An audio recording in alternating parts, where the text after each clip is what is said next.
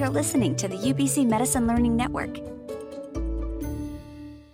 Have you been doing more phone or virtual primary care visits than you ever expected at the start of this year? Are you worried about how to keep connected with your patients through these different tools, especially if you're not allowed to see them as you would usually? Are you wanting to be patient-centered in all of this change this year? Yeah, me too. This is Primary Care in a Pandemic. Hi, I'm Sarah, and I'm a medical anthropologist working at the University of British Columbia's Department of Family Practice. And I'm Morgan, a family doctor working in the inner city, and I'm faculty in the Department of Family Practice. We're both part of the Primary Care Innovation Support Unit, or the ISU. Virtual care is different from face-to-face. There are pros and cons. It can really help us to provide better access and better continuity if we do it right, but it can also be a barrier for patients who are less comfortable with technology. How do we best engage patients in virtual care? Now, Bonnie Henry recently sent out a message through the college to physicians and surgeons in BC, reminding doctors about what we should be offering, and that is a blend of care, including in-person as well as virtual. But how we do this is a real question. And how do you stay connected with your patients when many of them, or even most of your appointments now, are virtual? And probably will be for the foreseeable future. And Morgan, I really like having the virtual options, easier access to my primary care provider. I know that a lot of people feel much less comfortable when they're thinking about seeing a provider on the screen and how could I possibly get good care if I'm not seeing somebody in person. But for me, I really like having that option, and it really is different. It's really easy for it to be just about the thing rather than a full visit. When we spoke with Gray Scheller, he's an RN with years of experience in both care delivery and management of community health centers, he really echoed this. Call me old-fashioned. I think there's just something about face-to-face contact that's not replicable. I think in general with virtual care, one of the things that's really interesting is the way that we've changed kind of time and space. Healthcare was about being in a place with a person.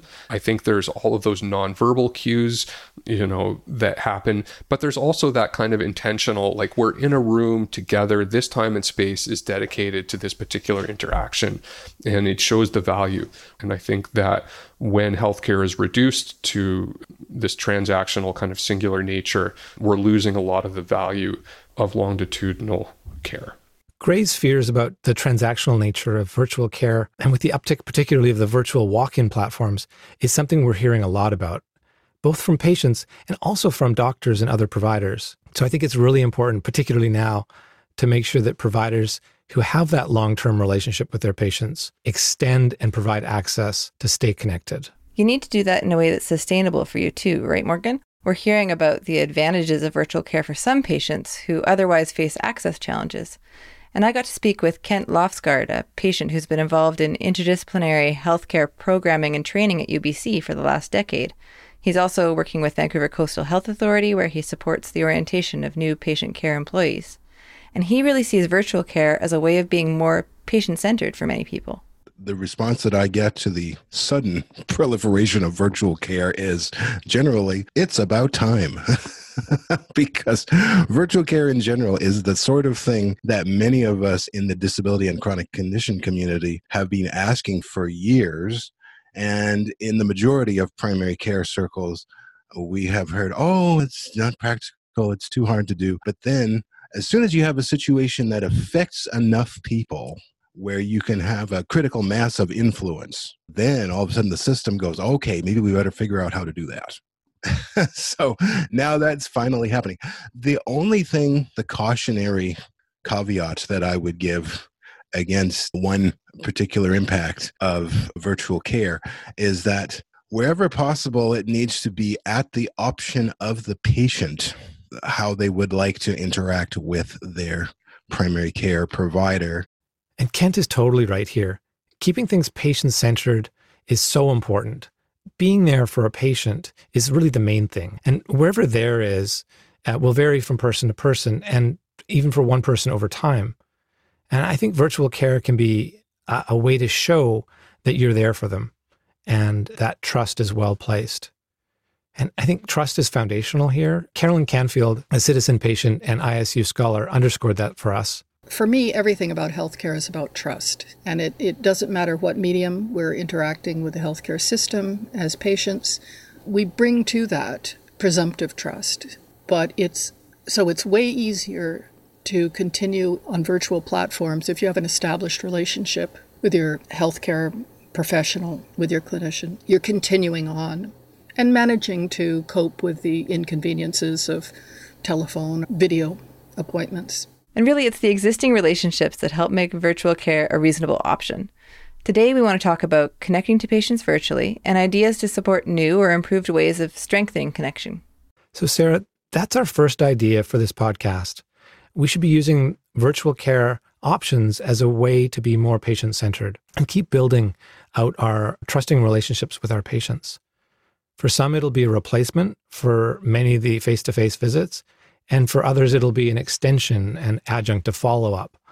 When using virtual visits, I think it's important for us to remember to be intentional about checking in with our patients, just like we would have done face-to-face, and finding out where they are, what's going on, and remembering not to make it that fast digital transaction, making it more human.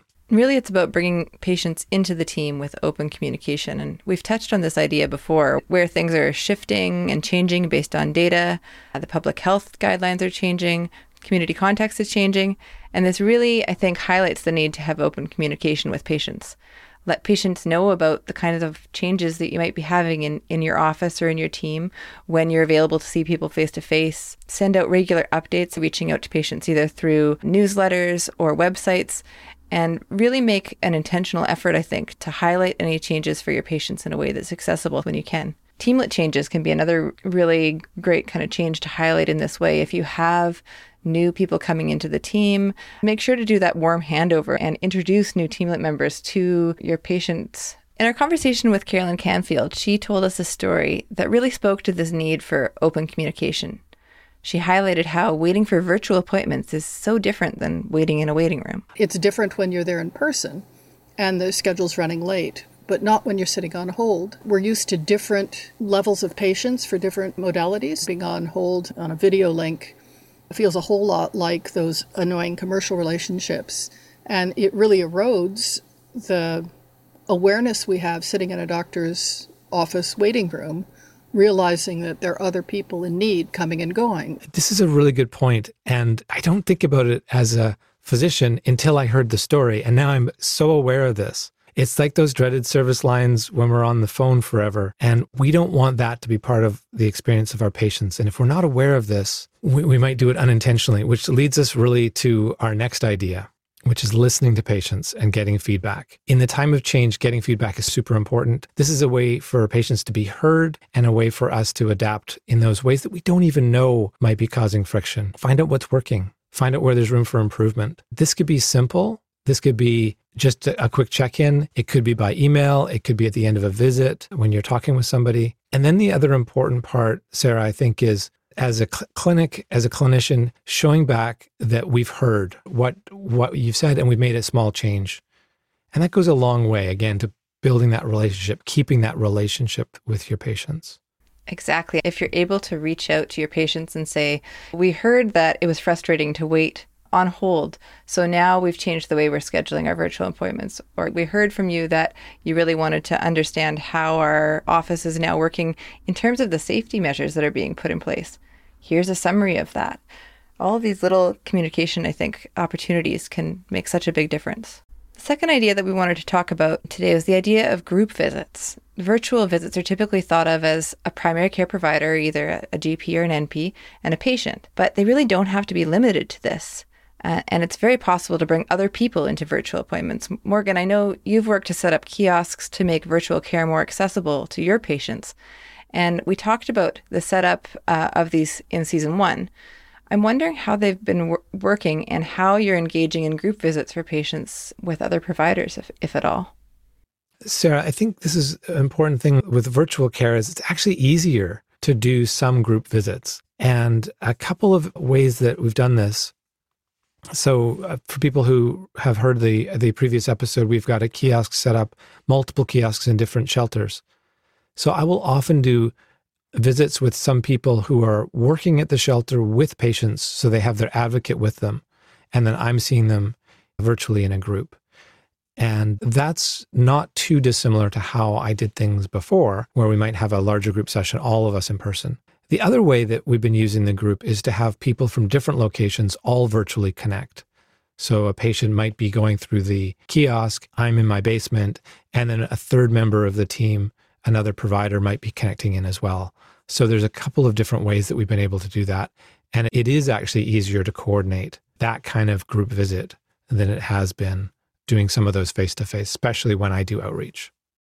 Well, and especially as far as scheduling goes, when you're trying to schedule things in with different providers, if you're trying to get everyone into the same place, even without COVID, that would be really challenging a lot of the time. So you're able to have virtual co-location, I think.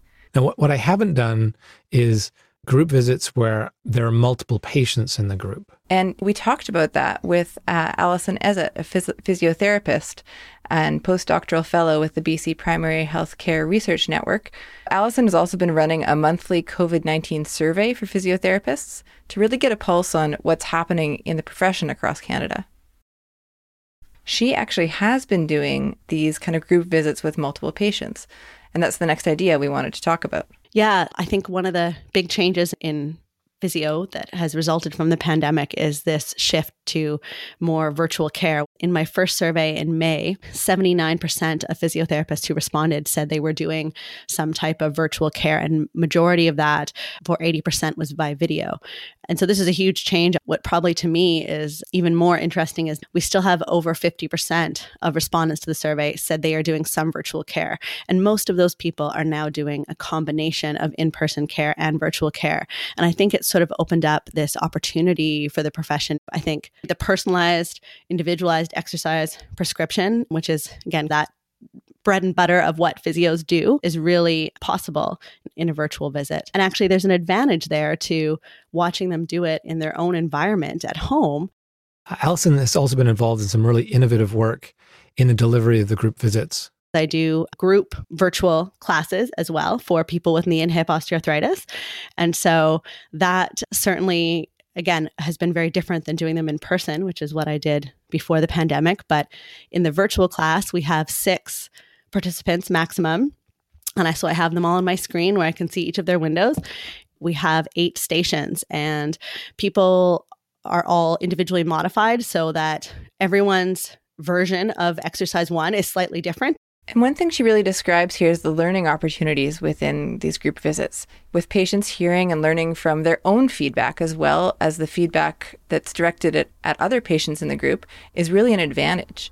Alison does bring a great example up here. And I think it's important for people to remember, if you've been doing groups in person before, the same advantages are happening online. It's a bit different for sure, but you're getting this connection that's still happening and that peer learning and peer support.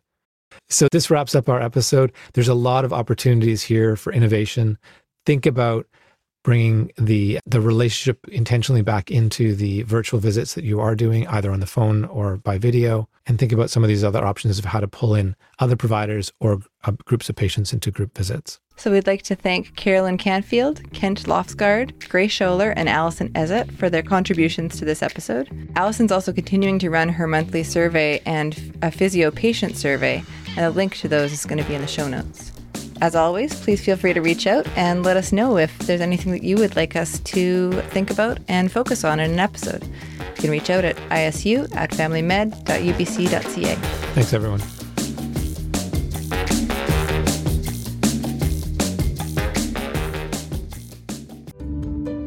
This has been a presentation of the UBC Medicine Learning Network.